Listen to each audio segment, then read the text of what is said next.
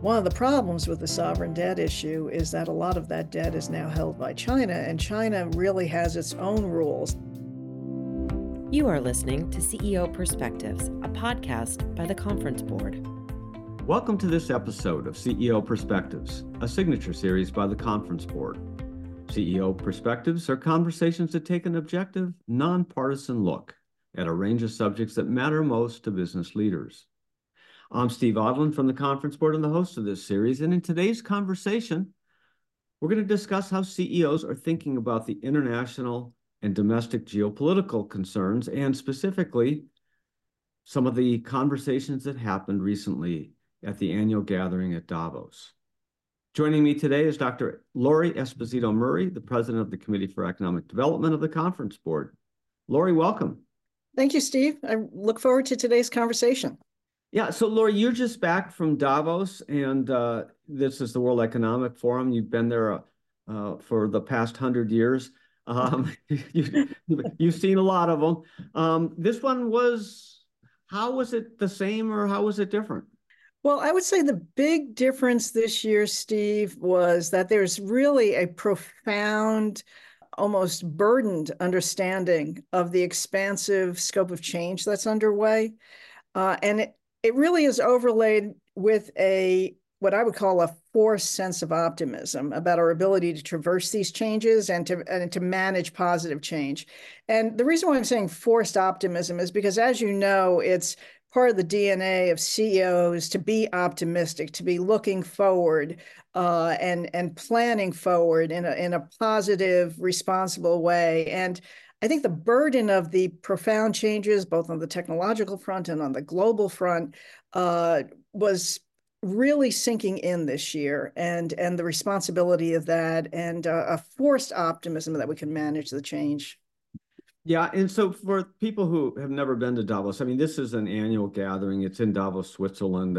So it's nicknamed Davos, but it's really the annual gathering of the World Economic Forum, and you get national leaders and business leaders from around the world. So it's really the who's who of people who are driving the economies around the world, right?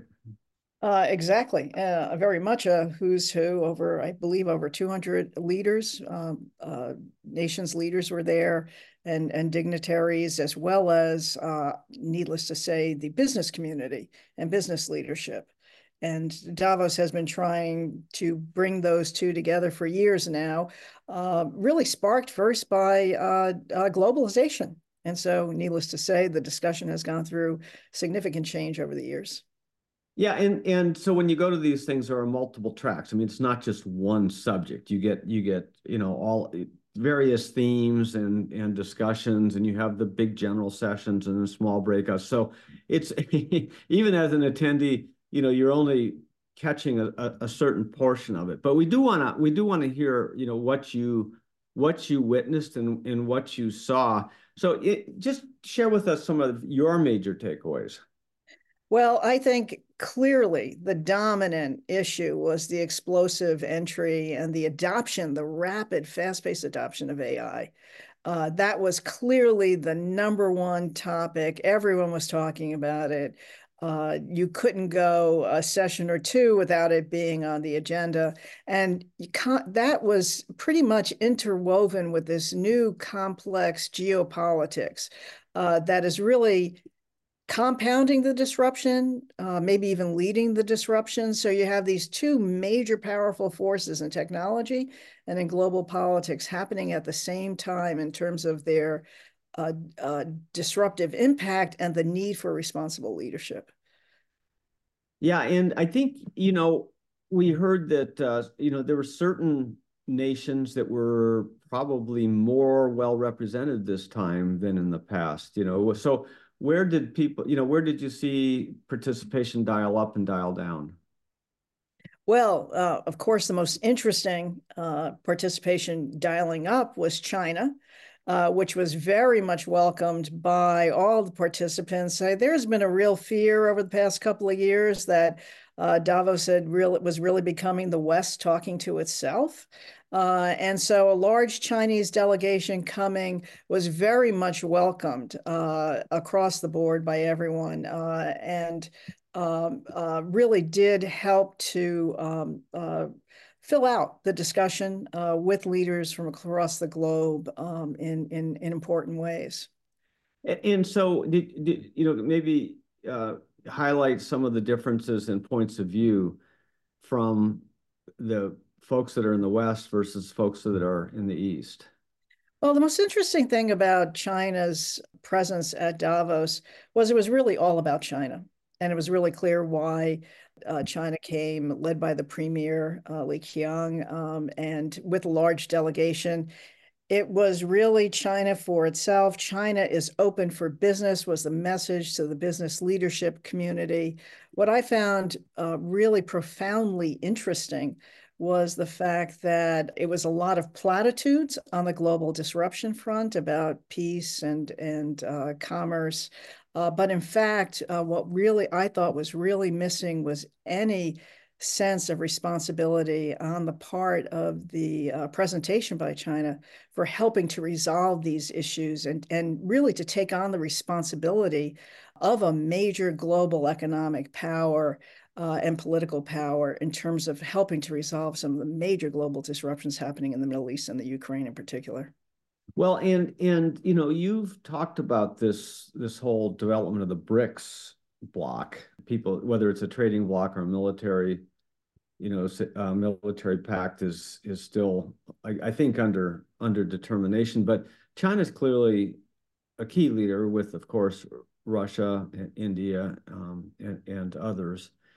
Did you get a sense of, this BRICS versus the West, or BRICS versus NATO, or any of that during these sessions?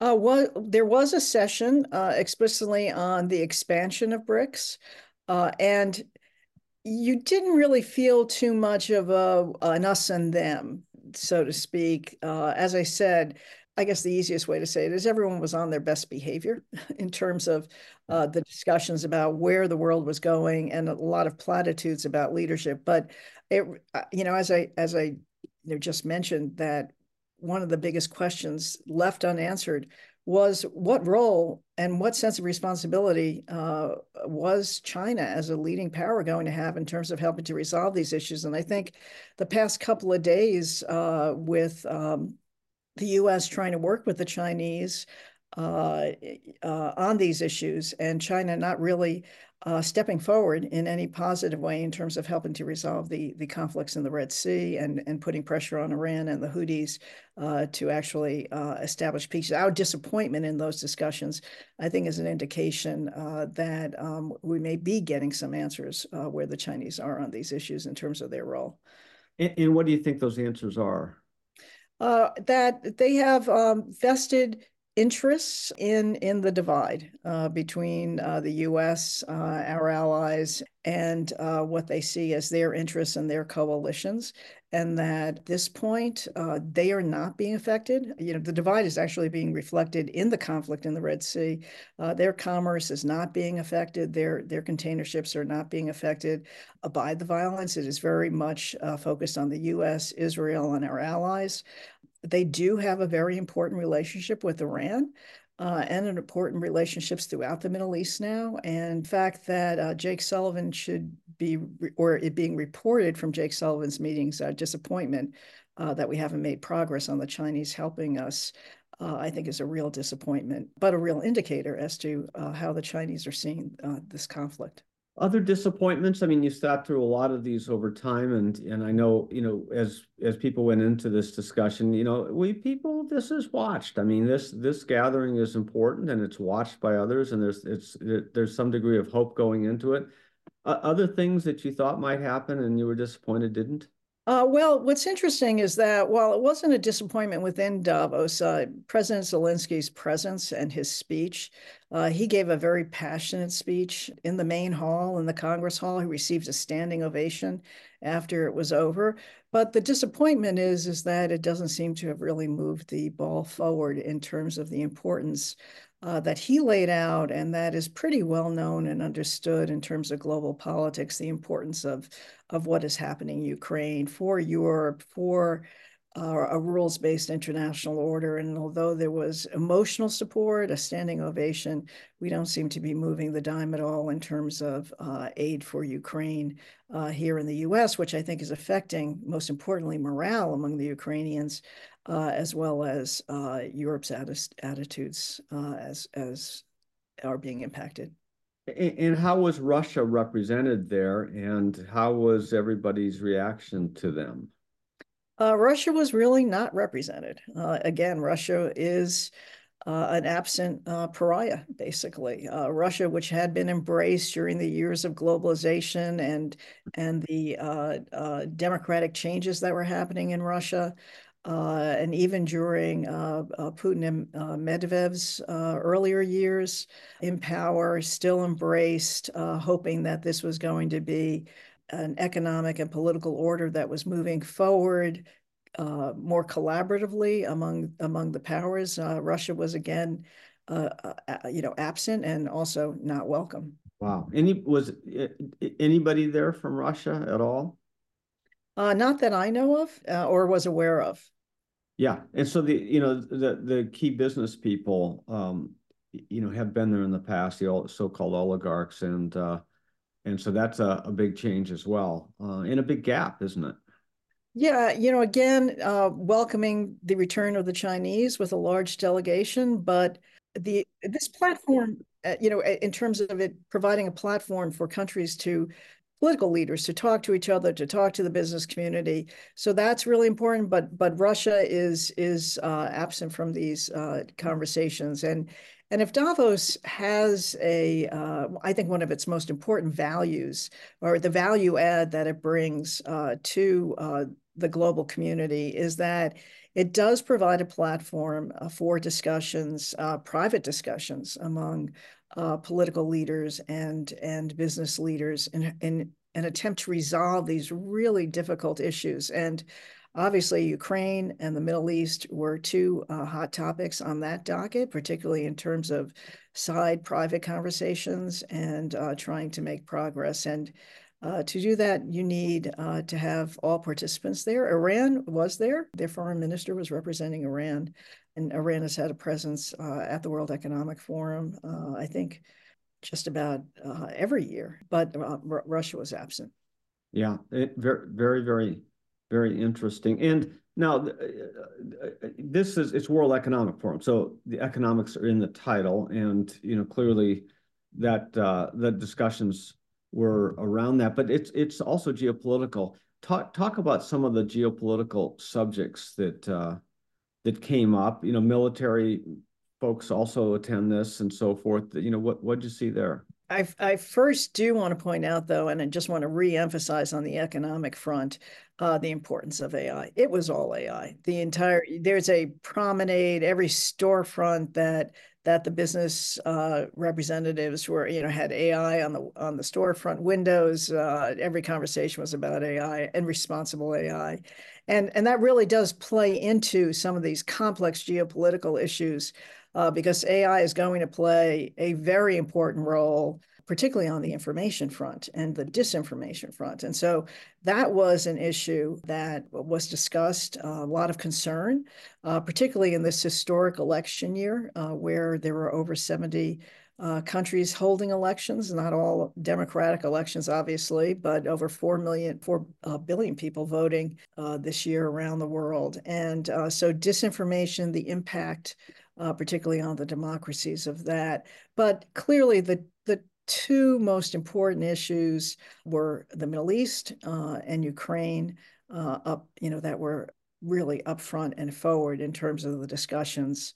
But of course, there's continuing concern. This has always been a topic at Davos of inequality, and now the term is the global South, the impact that these crises, and I'm talking about both, at least starting with the pandemic and then recession, inflation, as well as how these geopolitical problems are compounding the economic issues we'll have on the global South and on the developing nations. We're talking about Davos and the World Economic Forum meeting. We're going to take a short break and be right back. What does the future of work mean for your employees? How will your company navigate ESG? Will there be a global recession? At the Conference Board, our experts translate the latest research and economic analysis into insights and real-time problem solving for your organization. Membership at the Conference Board provides your team with an assortment of knowledge from economics, marketing and communications, ESG, public policy, and human capital. As a member, you'll have access to our center experts, member-exclusive events, data and benchmarking tools, and peer sharing that will help you understand the present and shape the future. Consider becoming a Conference Board member today by visiting www.conference-board.org. Welcome back to CEO Perspectives. I'm your host, Steve Odland from the Conference Board, and I'm joined today by Dr. Lori Esposito Murray, President of the Committee for Economic Development of the Conference Board. Okay, so Lori, we were talking about the subjects and the themes that you saw when you attended this latest Davos meeting. Going back to the military issues, clearly you highlighted Ukraine and the Middle East. Any discussions that suggest any hope of resolution there? Well, it was interesting because the most positive discussions were actually the U.S. Secretary of State, Tony Blinken, and our National Security Advisor, Jake Sullivan. Both of them were really promoting the fact that solutions exist. And, of course, at the Committee for Economic Development is always focused on solutions. The Conference Board is always focused on solutions. We know that solutions exist.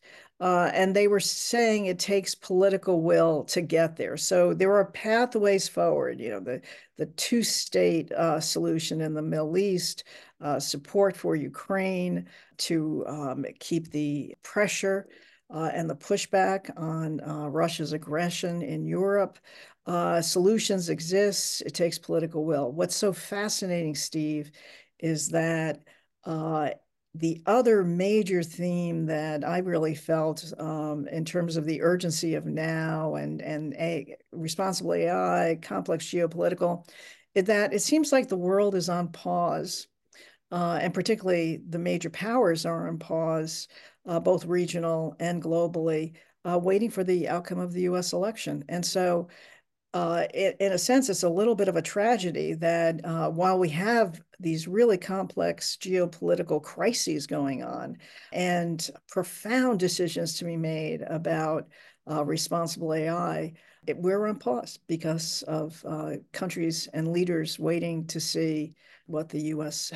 elections will be resolved. Yeah, it's really fascinating because I think if you don't have a passport and you don't get out of the country and you're just reading some of your local newspaper, which, by the way, a huge percentage of the United States citizens are in that camp.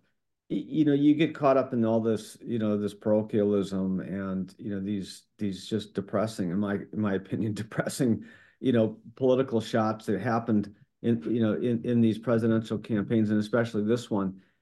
When you go overseas and you talk to business leaders and national leaders, you get a newfound respect for the role that the U.S. and the U.S. president play globally. I mean, they're not the president of the globe, but I'm not trying to say that. But the importance of this election externally is almost as important as it is internally. And yet, I'm not sure many U.S. voters think that way. No. And as a matter of fact, I think the trend is actually going in the opposite direction, where this sense that the U.S. really needs to be focused at home and not focused overseas. It's not even our choice. We are being looked to. We are a major economic power. We are a major political power. We do represent the values of freedom, democracy, free markets. And we play de facto an important role in the global stage. There are complex problems, and countries naturally are drawn to see where U.S. leadership is going before they put their stake in the sand. One of the complex problems that we face as a globe is climate. And, I know that climate came up, carbon-free 2050, and, all the various potential solutions for that. Talk about what you heard. Well, what was so interesting was that the climate discussion is pretty much tracked and paralleled on a lesser scale, COP28. I mean, COP28 is where the climate discussions happen.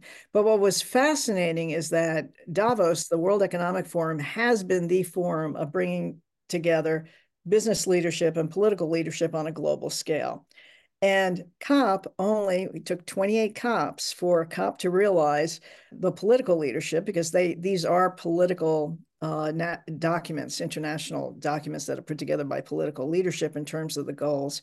It took them 28 rounds to realize how much they need to collaborate with business to get this energy transition to reach these 2050 goals that were set in the Paris Agreement. So what was fascinating about the Davos piece of this on the heels of COP was that it was actually COP28 was actually discussed as a real success because it brought business into the discussion, because it was held in the UAE, which was highly criticized because it's a nations whose wealth is built on fossil fuels, and that the UAE played a really important role in getting one of the most important documents out of the COP meetings in years. And just to be clear for our listeners, COP stands for Conference of the Parties, which is a United Nations climate change conference that happens every year, or it has for the last 28 years, and it happened last month, the month before the Davos meeting. Davos is sponsored by the World Economic Forum, which is a not-for-profit organization and not tied to the United Nations, but because of the issues and the players, they are, a lot of this, a lot of what is discussed is overlapping and interrelated. It was also interesting, too, that discussion really has been very much linked to climate and nature, and the responsibility for nature overall being linked directly to the climate discussions. And this was becoming apparent at COP28. At Davos, they were inextricably linked in terms of the responsibility for biodiversity, for water, and companies play a very important role in that, and as far as their investments and their involvement and their footprints overseas. The new Argentine president was there, and his comments, of course, made headlines around the world as he warned about the ills of socialism and sort of the West moving in a more socialist fashion, anti-capitalist. Your views on his comments and any other discussions along these lines that you heard? So I don't know how relevant, and actually question how relevant they were to the Davos audience, since the Davos audience is disproportionately a business audience. And so free market values are obviously the heart and soul of global business. But having said that, I do think there's a real problem here in the United States in terms of particularly the younger generations actually understanding what capitalism is, why it's important, how it's linked so closely to democracy and democratic values, and very hard to remove it from that. I do actually think that of more concern in terms of trends is industrial policy. And the huge investments that the U.S. is now making. Obviously, Europe has had industrial policies throughout its post-war history, but even the growing extent of that, I think industrial policy trend and the protectionism in trade is actually a very serious issue, as well as the understanding of capitalism among the next generations coming up here within the United States. And so talk a little bit more about, what industrial policy means. What's the breadth of that for you? It's really very simply the extent and level of federal investment in the economy. And so how has that manifested itself on historic levels over the past couple of years? You look at the infrastructure bill, absolutely necessary, absolutely mandatory to move our infrastructure forward and modernize it. But how you put the guardrails around that funding and the requirements that you place on it, and the fact that you wanted to make sure that it's based on market principles, your investments are based on market principles. This becomes even more important with the Inflation Reduction Act and the climate monies that are in there, and the R&D monies that are in there for the energy transition, as well as the CHIPS and Science Act. I mean, absolutely important that we develop more of a self-sufficiency, or redevelop or refine our self-sufficiency on chips. But making sure that whatever investments you're making in the economy is actually promoting the self-sufficiency of a market economy in the wake of those investments.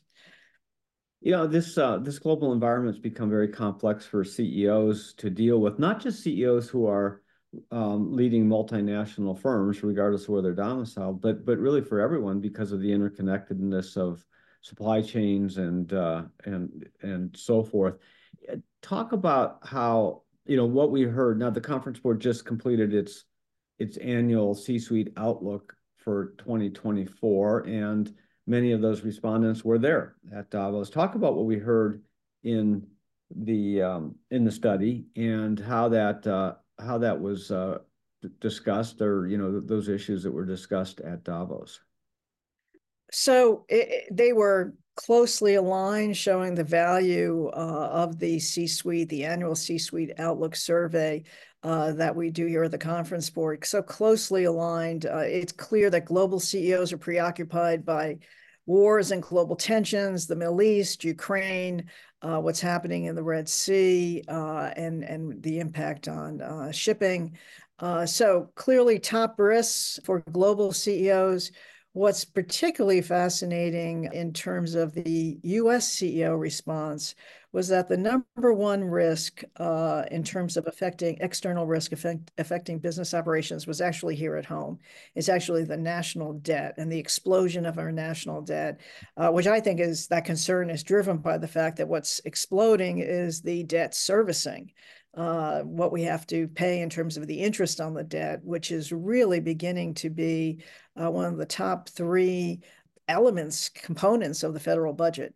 It's equal to defense spending now with the inflation that we've seen and the rise in interest rates. And so you're looking at not only crowding out private investment in the economy, but you're also looking at crowding out national priorities in the federal budget in terms of how our federal dollars can work in terms of our national goals and priorities.